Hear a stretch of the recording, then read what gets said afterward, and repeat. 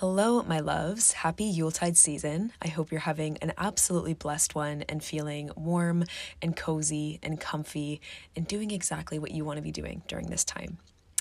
In this episode, I'm bringing you a conversation with Ada Pembroke, who is a narrative astrologer and writer from Portland, Oregon.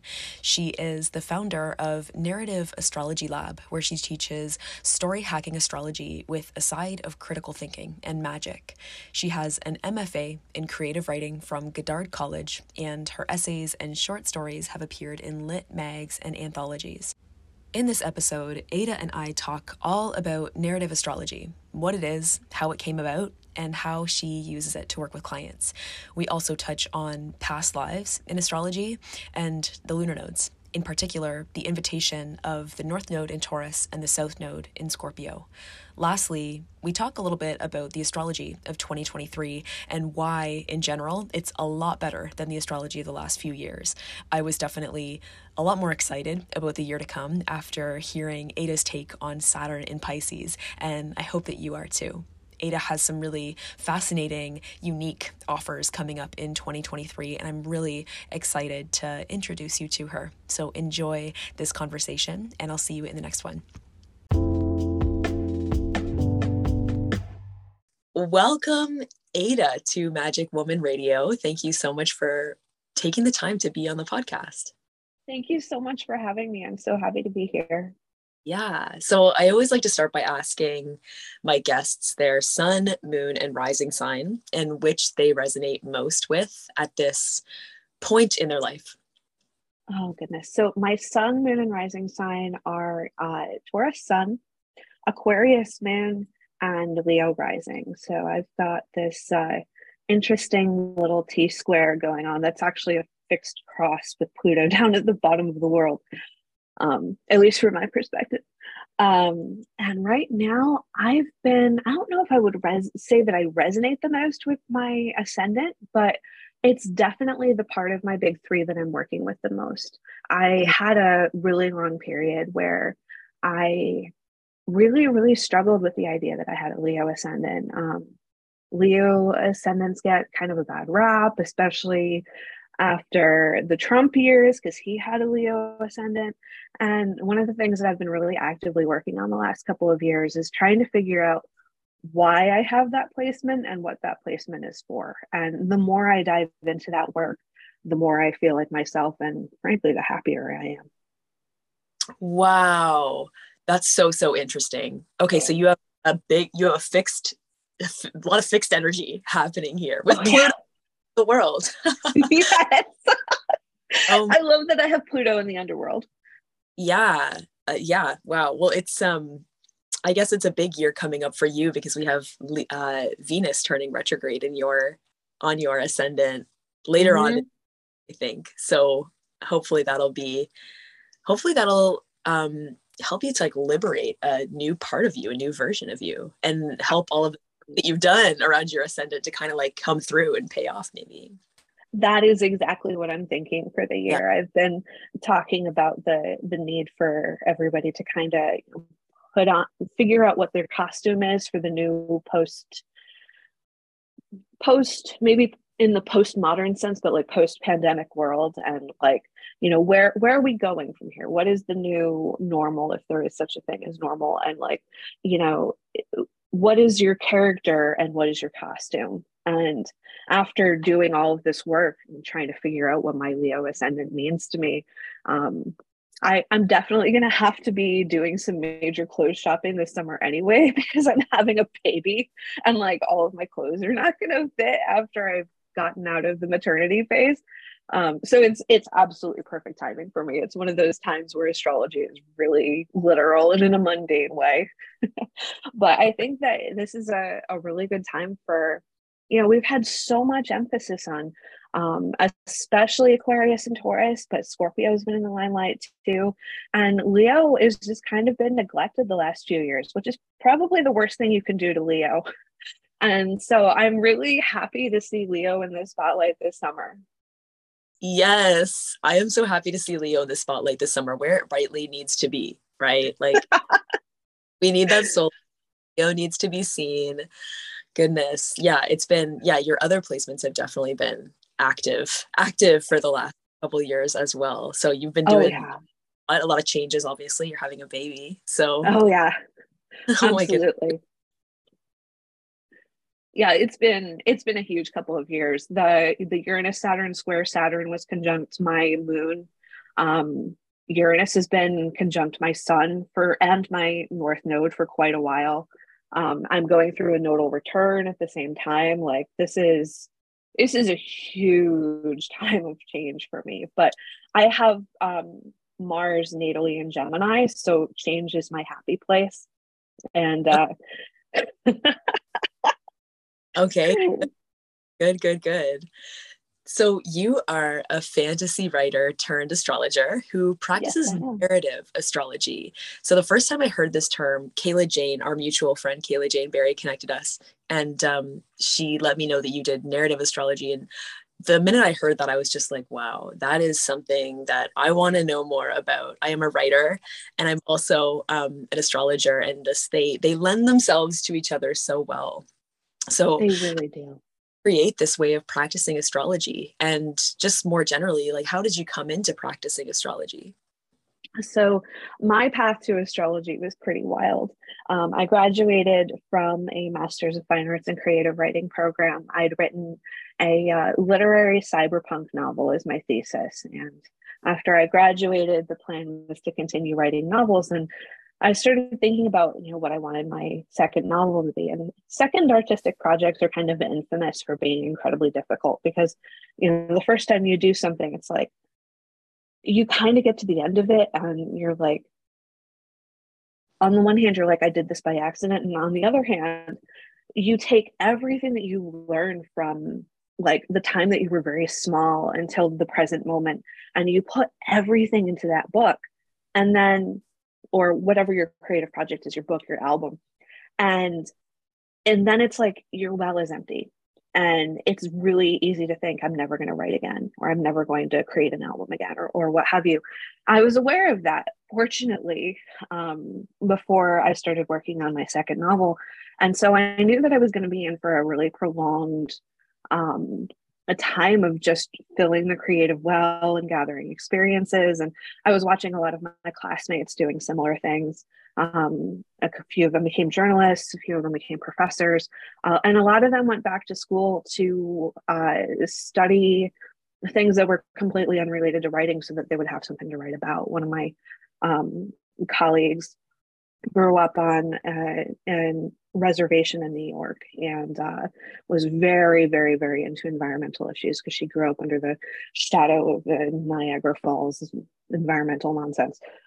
So she went to get a master's in environmental science so that she would have a subject that she was knowledgeable enough to really write about. And I wasn't interested in going back to school formally. I, after reading 50 books in 2 years, I was kind of done for a while at least. So I started thinking about the fantasy genre, which is what I wanted to be moving into. The fact that I ended up writing a cyberpunk novel was really an accident of living in Silicon Valley. Um, and I started thinking about, what's wrong with the fantasy genre as far as I'm concerned. And the thing that I kept on coming back to was this idea that magic is so boring most of the time. Like it's really just guns with better special effects. And I was like, if I wanted to write something like that, I would write like, a space opera or something with like lasers or something. Um, and I started thinking about, some of the most genius minds in history have been absolutely enchanted by magic. We have all of these examples of scientists who have made like major, major leaps forward in our understanding of the natural world, also practicing alchemy and astrology. And at the time, I didn't really respect those things at all. I was very much materialist. But I did respect the people who practiced. And I wanted to understand where they were coming from and what they were trying to do in the world and what they believed. And in the process, I developed an academic crush on John Dee, and was fascinated by his work, communicating with angels and so on. But it was astrology that really captured my imagination. I was like, all right, I'm going to take 6 months to understand astrology well enough to write a novel about it that honors this person and honors his genuine love and interest in the subject, and doesn't talk about astrology in a condescending way. And that was 10 years ago. That novel is long gone because I thought it was going to take 6 months. And within 3 years, I was working one-on-one with one of Stephen Forrest's original students, and getting regular mentoring, just because like it was like falling down the rabbit hole. I got my first chart reading from him, and like he was able to illuminate aspects of myself that I knew immediately as soon as he said it that were true, but that I hadn't been able to see in myself. And by by the end of 2015, he kind of looked at me and he was like, "So what are you doing?" And I was like, what am I doing? What?" And he was like, "You really should be a professional astrologer." I was like, "Paul, I can't be a professional astrologer. I don't know how to read my own chart. I'm still working on my own chart." He was like, "Oh, your chart is the last chart you'll understand. Hang up your shingle and give it a try." And I did that around the time that I went to Stephen Forrest's apprenticeship program. And he encouraged me to get some business cards made before I went, so that when I connected with other astrologers, it would be easy to keep in touch afterwards.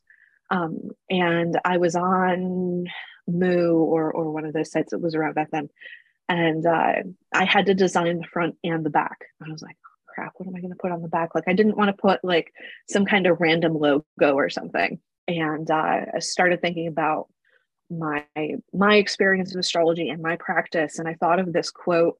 I can't remember the source of it, but it's a novelist who said that writing a novel is like driving through the fog with your high beams on and not being able to see more than 2 feet in front of you. And you can drive the whole way that way, but you never see very far ahead where you're going. And I was like, that's what astrology is like. That's what life is like, really. And I feel like astrology is like the light that can show you 2 feet in front of you, and you can guide yourself the whole way. So I found this picture of a foggy road that I put on the back of the business cards, and I just found myself typing narrative astrology, and I was like, okay, well, that works. I'm an MFA and I'm an astrologer, and I'm bringing those two things together.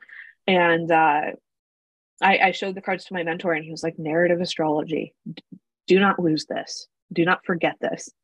I was like, what? It's just my brand. Like, it was the time when everybody was into personal branding. I was like, whatever.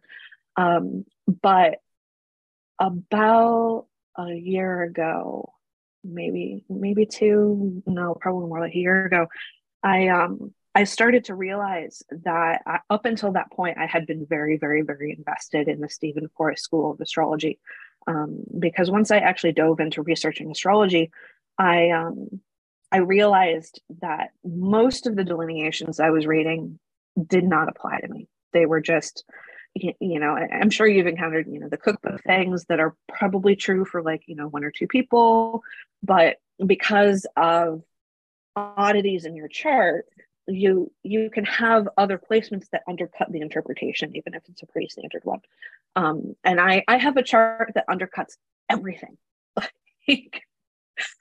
So it's really difficult for me to work with cookbooks, even Stephen Forrest's, because I constantly have like exceptions to every rule that you have to take into account. You really have to read my whole chart at once because everything is connected. And Stephen Forrest was the only astrologer I found who had a way of doing astrology that wasn't all about telling you what to feel. And I know now that there are lots of astrologers out there who do that, but at the time, the community wasn't nearly as connected as it is now, and he was the only one that I found. So I belonged to the Stephen Forrest School of Astrology for years and years and years, and then a few years ago, I started to realize that I was kind of, you can study with Stephen your entire life and learn more and more, but I was starting to feel like, at least technically, I was coming to the end of the road. And I started exploring other things. I started listening to Chris Brennan and experimenting with whole sign houses, and discovered Austin Coppock's work and Kelly Surtees, and I'm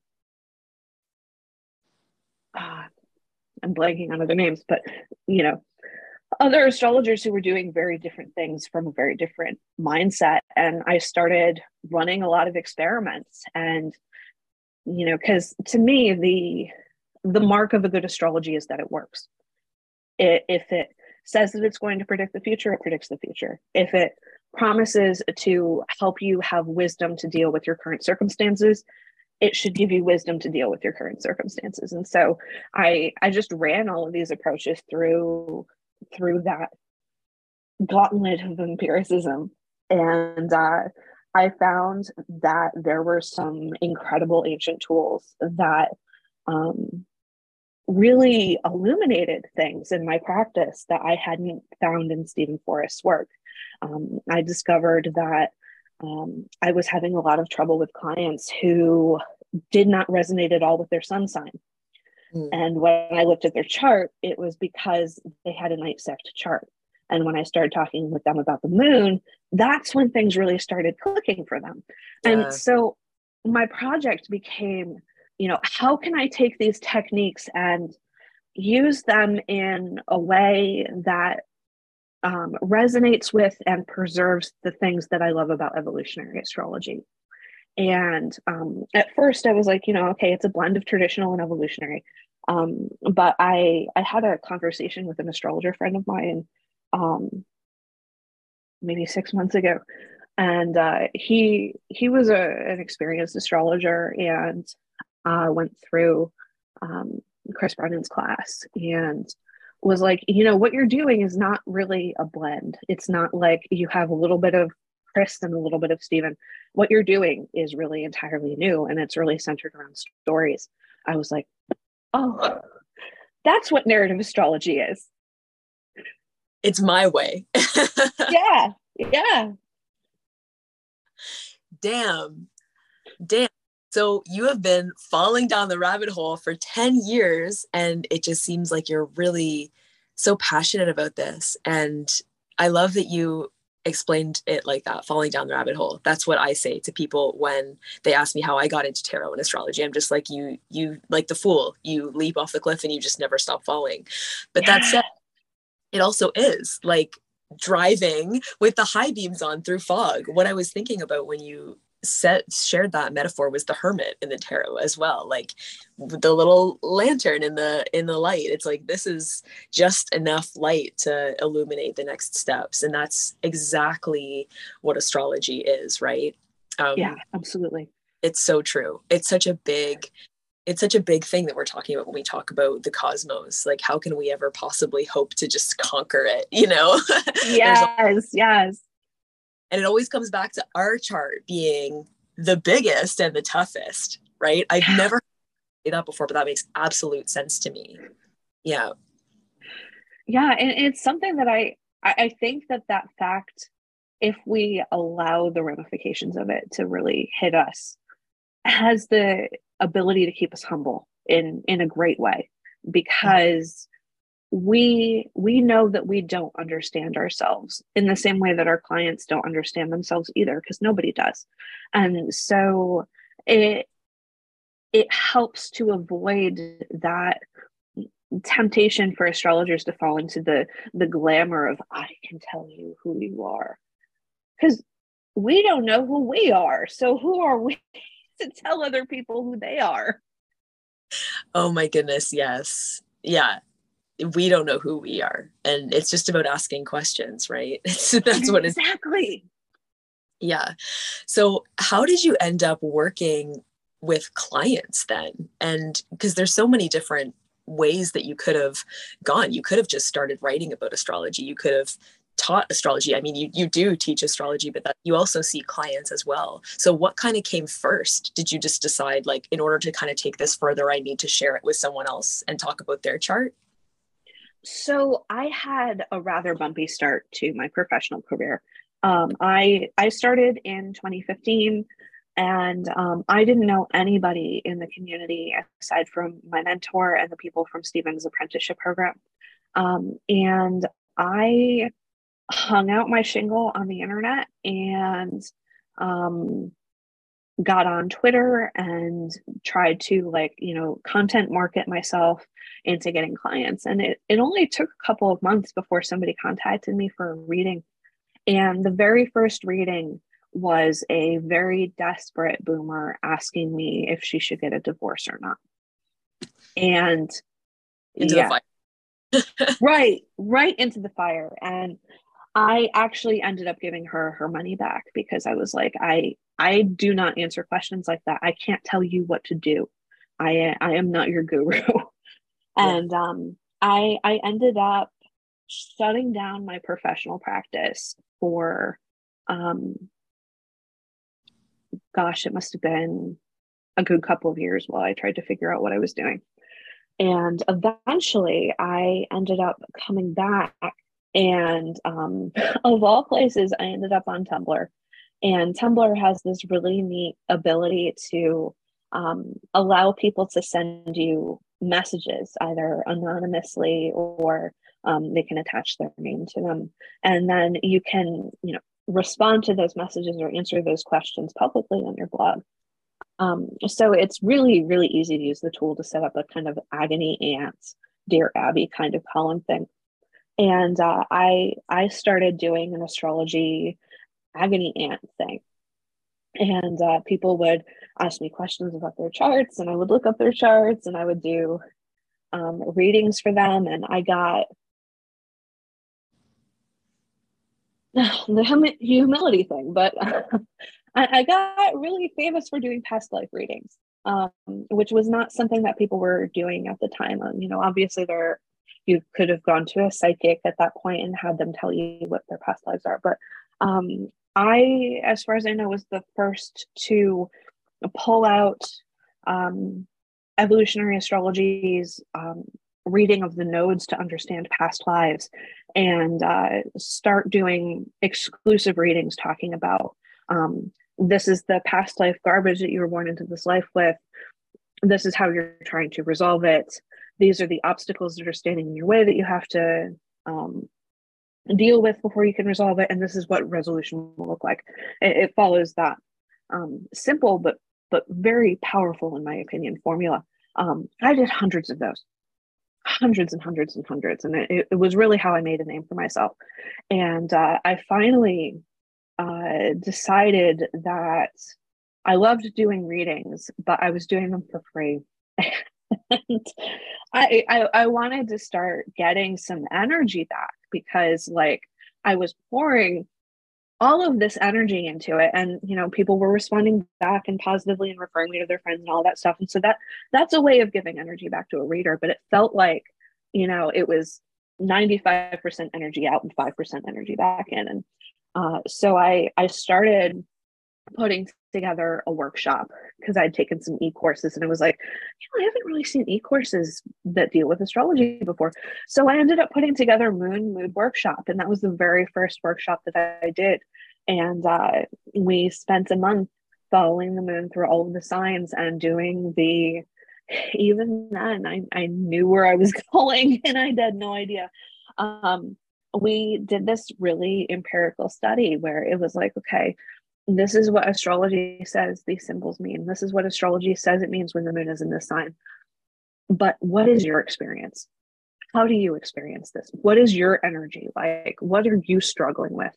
And people came out of the class really positive. There were some people who were like, I understand the cycles of my energy so much better now. And I know that I have to take a couple of days off whenever the moon is in Taurus because I need to sleep for 2 days. And and things like that. And it was just so positive and powerful, and people wanted to stick around after the workshop. And that was really the foundation of what has become the Narrative Astrology Lab.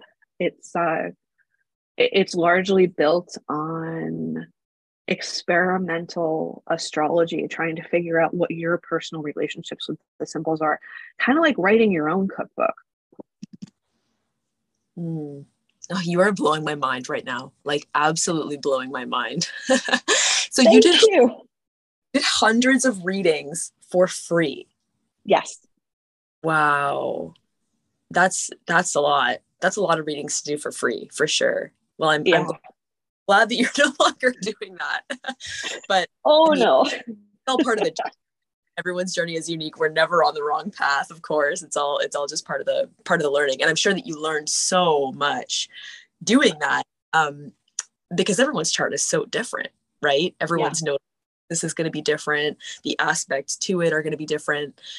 I am fascinated by the nodes in astrology, and that as a niche is such a beautiful niche. Like, I really don't know anyone else who focuses on that very much with astrology. So you're the go-to.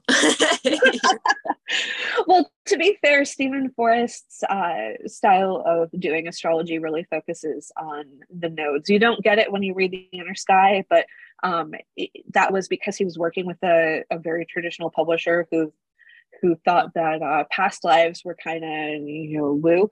But his book Yesterday's Sky really dives into his work with the nodes, and his work was really my template in the beginning. Like, I tell people, if you internalize Yesterday's Sky, you can give incredibly powerful past life readings. But the work that I needed to do by doing all of those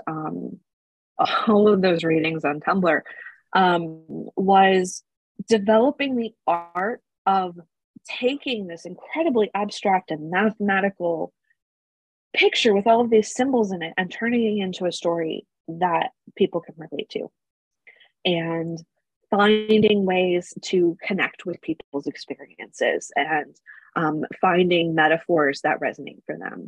One of my early successes is I got a request for a reading from somebody who was really into the Elder Scrolls games, and I was able to tie in video game metaphors to the reading in a way that he said really resonated for him, to the point that I did that reading for him in 2018 or 2019, and he's still a member of the Narrative Astrology Lab. Oh my goodness. That is how we connect with each other, stories, right? It is how we connect another language. Like, the language of astrology can be very complex and very alienating for people. So this practice, narrative astrology, making it relatable to someone and explaining it in terms that they can understand, helps everyone to understand how useful it can truly be. Like, astrology can be. Yeah. Wow, that's really fascinating. So are you still on Tumblr? I am technically on Tumblr. Okay. When I have my website set up so that every time I post a blog post to my site, it automatically goes up on Tumblr. I had so many followers on Tumblr, I just couldn't fully walk away from it. The idea of hitting delete on thousands of followers was just like, oh, I can't do it. But the drama on Tumblr and the flame wars and the discourse stuff, like I'm just not really.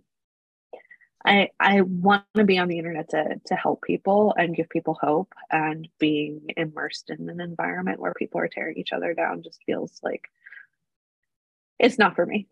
Yeah, you've given enough of your energy to Tumblr, I think. Yes, absolutely. So just by give an example, would you be okay with sharing your own nodal axis and what your own take on your south node and your north node is, and like the invitation that has for you in this life? Yeah, absolutely. Cool. And so, and my story might be relevant for people who are listening right now, because my nodes are the same as the nodes that everyone is experiencing right now. So in a way, my story is everybody's story at the moment, which is, well, I would say that it's exciting, but everybody's story right now is it very much in the shadow of the COVID-19 pandemic. So it's it's not so optimistic as I would like it to be. But so I have the South Node in Scorpio, and it is conjunct my Saturn, and it is in the fourth house.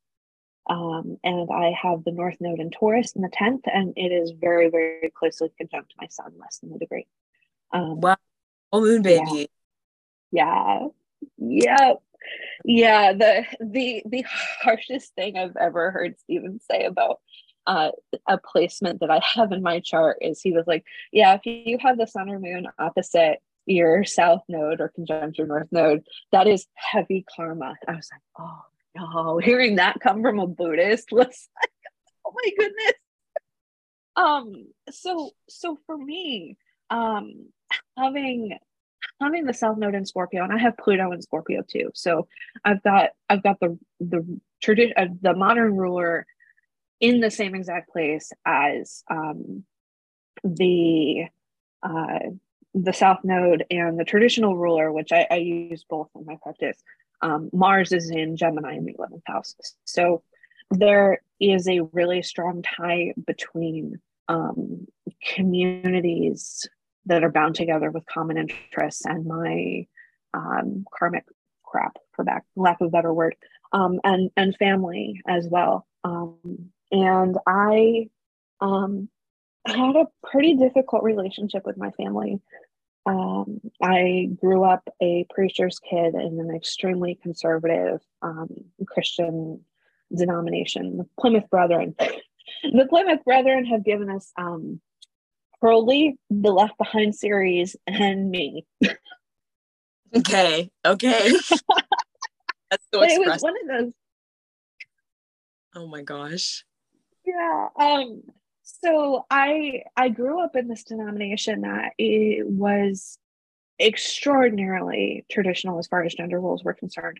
The services were Quaker style services where it was informal and everybody stood up to share when they felt like the spirit was moving them, and the rest of the time we were all sitting in silence.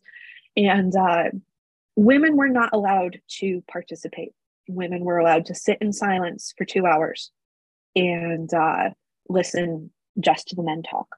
And I have Leo rising, and I have Mercury directly on the midheaven in Aries, like to the degree. And that was a incredibly oppressive environment for me. I was very much in the spotlight because my dad was a preacher. But it was not a spotlight that allowed me to shine. It was a spotlight that was very much looking for me to make mistakes. And so having Saturn on the South Node was very much a depressing, I had to be older than my years. I had to be a mature adult. I had to be incredibly, incredibly self-controlled. And the pressure of having to be on and perfect in public was horrible on my family. And so everyone would come home and my parents would freak out, my brother would freak out. And I always felt like I had to be the one who was the stoic, who just kind of like held the ground together because of that Taurus sun. I was like, I have to be the grounding for this family. All of my brother was an Aries, my mom was a Virgo, my dad was Sagittarius. And so it was all this cardinal mutable energy. And I was the fixed one in the house. And so that created an atmosphere for me where I really felt like I was living in two different worlds. Like there was the world outside that saw this really idealized picture of my family where we weren't allowed to talk about the things that were actually going on. And we had to look absolutely perfect. One of the dark sides of Leo rising. Whereas, as soon as the doors were closed, it was a private hell. And so having the North Node in Taurus and having it be conjunct my sun you know, then the North Node is not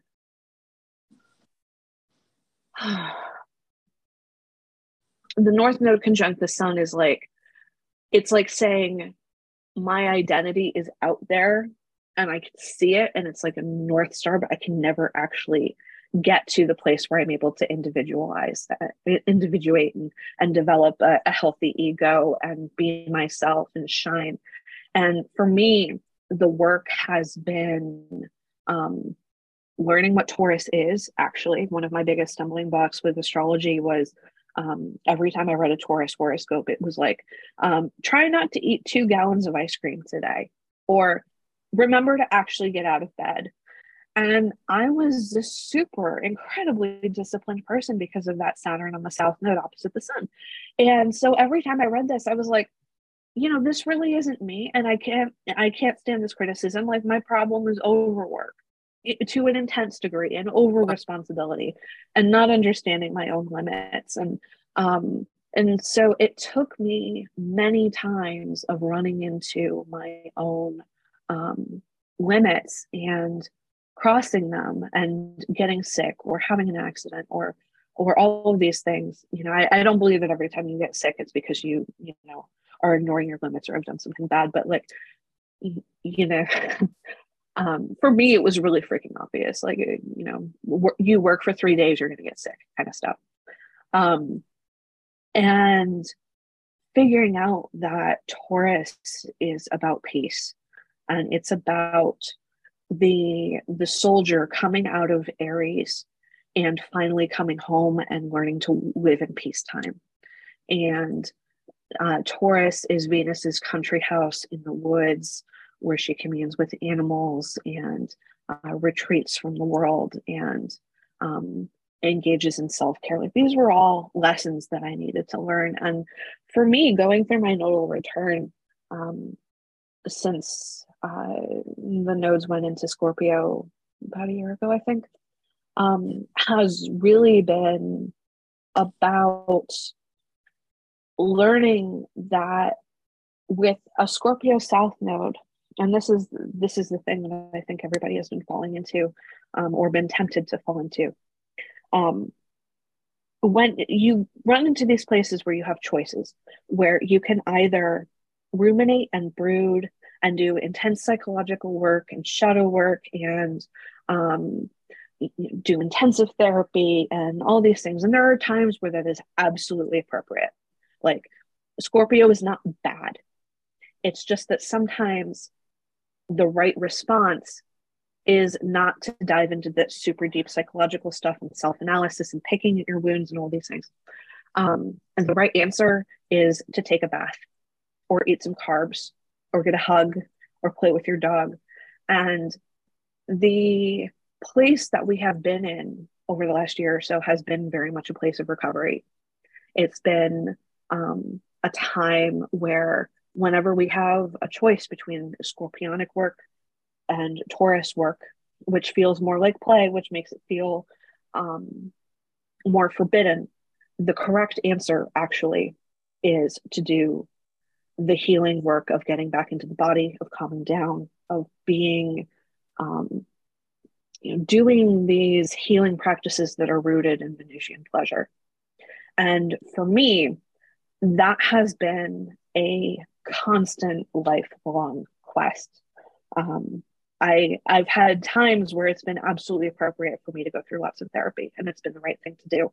But 90% of the time, when I'm not doing that dedicated healing work,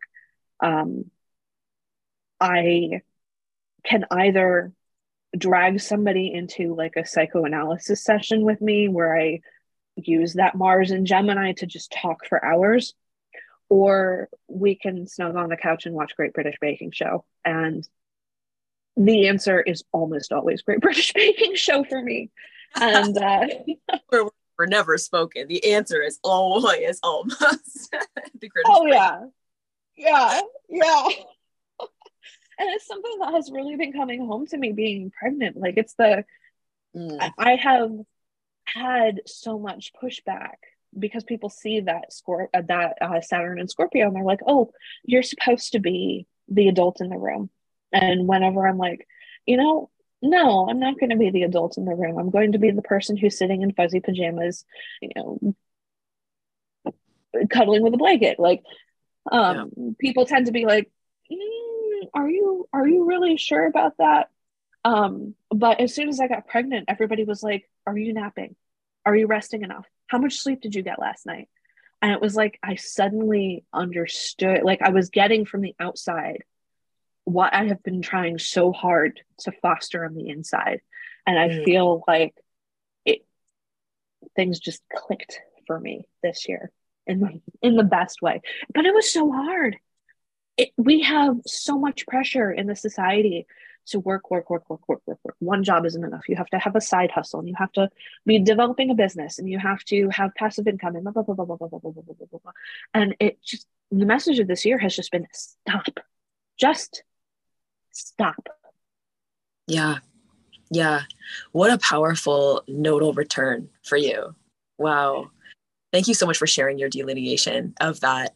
And your Saturn was conjunct your South Node. For some reason, I thought you said your Moon, but your Saturn, very different No, energy. Yeah, no, yeah, opposites really. yeah. Okay, wow. That's really really profound. I love that you shared that.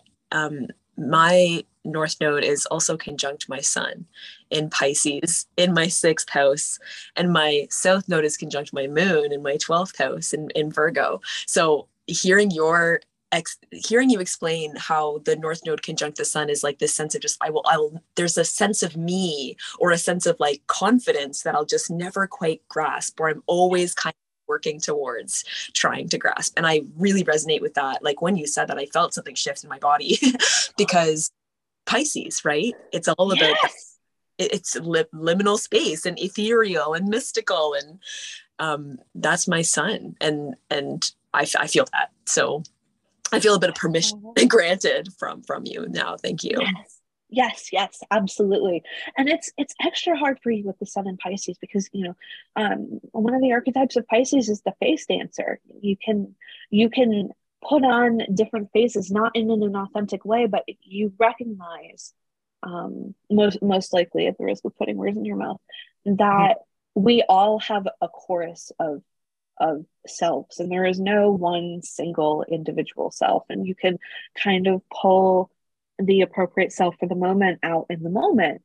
And if you have that gift, the ego is all about the sun at the center of the universe. There's only one sun in the solar system, at least in ours. But it's from our perspective anyway. So how do you deal with the one in the many? It's a huge question. Yeah, yeah. How do you deal with the one in the many? I don't know. That's a question of my life. Yeah. And Damn. no wonder it's your nodes. The nodes take you a lifetime to figure out. And I feel like Yeah. I've reached a mountaintop experience with my nodal return, but I know that it's not a mountain. It's a new phase in a spiral staircase, and it just goes up and up and up and up. Yes, truer words were never spoken. It's a spiral. But I guess you're also going through your Mars return right now as we close off the year too. So this is Yep. a potent winter, I guess, for you of a lot of learning. It absolutely is. Yeah. Honestly, the biggest lesson for me with this Mars return has been self-compassion, Oh, because I've been watching everybody else struggle with Mars and Gemini, and people have been having a really, really difficult time with it.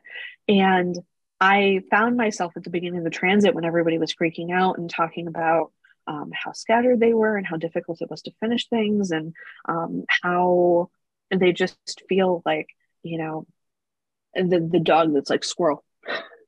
And I realized, this energy, this way of being in the world, this way of going after what I want is just who I've always been, and I take it for granted. And I haven't realized that this way of being in the world has definite pros. Like I've gotten to the point in my understanding of that placement that I would not trade my Mars for anything.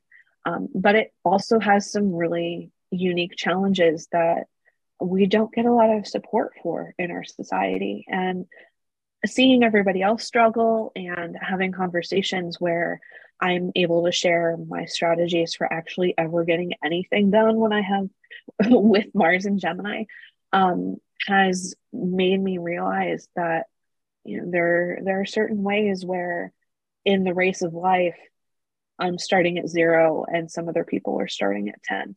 And if I feel like I'm behind, it's because I'm trying to live 100 lives in one, and I have no more time than anyone else. And so, like, you know, I might have, you know, in the language of video games, 3 characters that are at level 1, whereas, you know, everybody else has 1 character at level 3, and I'm like, oh, they're so far ahead of me. No, they're just better at focusing than I am. Example. And that's why astrology is a language of compassion, right? It's just, it can be so useful. Like, oh, I understand what happens when my mind goes to this place, and I know that's why, and I know this is what I need to do. So yep, exactly. Yeah, that's huge. So looking forward into the astrology of 2023, is there anything in particular that you're like really looking forward to about this year ahead? Yes, absolutely. I've been watching a lot of memes coming up with people being like, you know, don't say that 2023 is your year. Over the last 2 years, we have learned our lesson about that. And Yeah. I'm kind of behind my computer screen giggling because I'm actually really excited about 2023. Same. And too. I'm excited about it. Yeah, I mean, I've got that Mars and Gemini, so change is my happy place anyway. And this is a year of change. And so I'm like, yeah. And I kind of wonder if, you know, we've needed to have Mars and Gemini just so that we can get comfortable with change, so that as we go into this year of really intense changes, we're not going to be, you know, hanging on to 2019, hoping that it's going to come back. Yeah. But there is so much that I am excited about, and I'm working on a blog post about this that'll hopefully be up by the time this show airs. Yeah. We'll see. But the thing that I'm absolutely most excited about is, and this is my Leo rising coming up, Saturn going into Pisces. And the reason for that is that I am so sick and tired of Instagram beige. Okay. And I'm seeing designers already starting to pick up on the energy of Saturn and Pisces, and they're like, you know, you can have color. You can have color on the ceiling. And I'm being a little bit facetious here, but the underlying thing behind Saturn and Pisces is, you know, we've been going through 5 years of Saturn in signs that Saturn rules, and you know, it's like we've gone from Capricorn, which is like being snowed in and blizzard, and then Aquarius, where like Saturn is basically like the building inspector who's going through and is like, oh, you know, this major load-bearing wall in your life that you have come to rely on, yeah, it's rotten and it's going to fall down in 3, 2, 1. Bing! And it's exhausting and it's tiresome. And when Saturn goes into Pisces, you know, Saturn isn't in charge anymore. Saturn has to listen to the boss Jupiter, and Neptune is going to be there, kind of keeping Saturn in line as well. And it's going to allow us to see a very different side of Saturn, a side of Saturn that is all about manifesting the real, manifesting dreams into reality, and really, really, really making them real, as opposed to, you know, this is your practice in being a stoic and learning how to go without things that you really desperately need because the company that makes them in China has been shut down for 7 months. And, you know, these are all of the ways that you're failing in life with Saturn and Aquarius. Saturn and Pisces is just, it's a break. It's an opportunity to I like to compare it to scenes in movies where, you know, they've been chased by the monsters for a long time and they haven't had an opportunity to stop and think and figure out what they're doing next and figure out what they want to be doing next. And, you know, this is kind of the moment, like from Lord of the Rings, where, you know, they're in this horrible environment and they're like, I'm never gonna see my home again, where they're, you know, dreaming about the Shire and they're remembering why they're doing the things that they're doing, and they're reconnecting with their values, which is a big Jupiter into Pisces keyword. And this, and I want to thank Austin Cotta for pointing this out. This is an excellent time historically for artists, and you know, it's I want to be careful not to imply that there is any such thing as Saturn clause, because that is not what Saturn is. Saturn requires you to do the work. But Saturn in Pisces is a time when artists tend to be able to create worlds that people actually want to live in. And a lot of the examples that we have are fictional worlds, World of Warcraft, Elder Scrolls, Lord of the Rings. Yeah. But we are very much in a time where we have been getting a crash course in the kind of world that we don't want to live in. And I don't care what your political philosophy is, or you know, what you believe of the world. Everybody is pissed off. Yeah. And this is a time where, you know, we've been in this period where Uranus and Saturn have been crossing each other at every turn. And so Saturn has been trying to make improvements and Uranus has been saying no, and Uranus has been trying to make improvements and Saturn has been saying no. And finally, next year, they're going to move into a sextile, which is a supportive relationship where they are able to encourage and inspire each other. There's still going to be opposite energies. You know, Saturn is still the establishment and Uranus is still the rebellion. But Saturn will be in much more of a position to listen to the voices of Uranus calling for change and actually making that change real. And that doesn't necessarily mean that Mitch McConnell is suddenly going to start striking with Starbucks workers or something. But it means that energy is available to us in a way that it hasn't been before. And we can decide, you know, to listen to Uranus's call for freedom in our own hearts and in our own lives and in the area of our chart that he's working in right now, whatever your Taurus house is. And bring all of the maturity and the hard work and the stoicism and the ability to bear suffering that we have developed so much over the last couple of years. And instead of using it to be responsible humans who don't give the plague to other people, which, you know, we should still do, we can use that energy to start working hard towards the world that we actually want to have. Yes. Going to those marches, or putting in the extra hour to actually write the novel, or saving money, not just because you're worried about getting laid off, but because you want to buy a couple acres in the country. You know, these types of things. Yeah.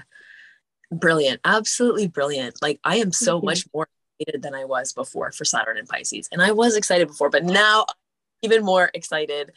We share a lot of the same sentiments about that. I've been thinking about it as like really doing the work to identify what is truly meaningful to us and like how we want to feel, and then actually like building it out in the real world. Yes. It's about dreams, right? And yes. Yeah, I pointed out, it's not just about moving away from what we don't want and putting up boundaries to keep out what we don't want, but it's more about what we do want and flowing into that and creating more boundaries to support that.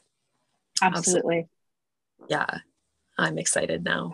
Well, and I guess a lot of people probably listening to this are going to be entering their Saturn return, coming out of their Saturn return. So it's a big year for a lot of people coming into new ways of life and just moving around the world. Absolutely. I cannot imagine what it must have been like to be going through all of these times in your 20s. Like, yeah. Wow. Yeah, hopefully Saturn has some really beautiful payoff years down the line for those people.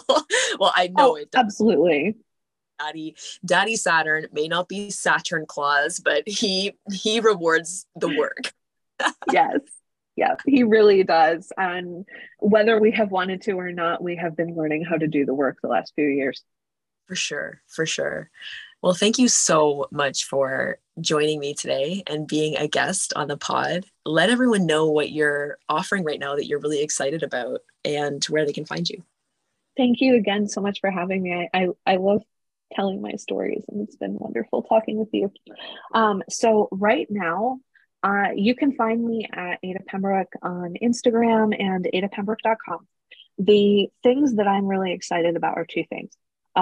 One is Moon Mood Workshop, which I was talking about. This will be the third time that I've offered it. You can find it on my site at adapembroke.com/moonmood.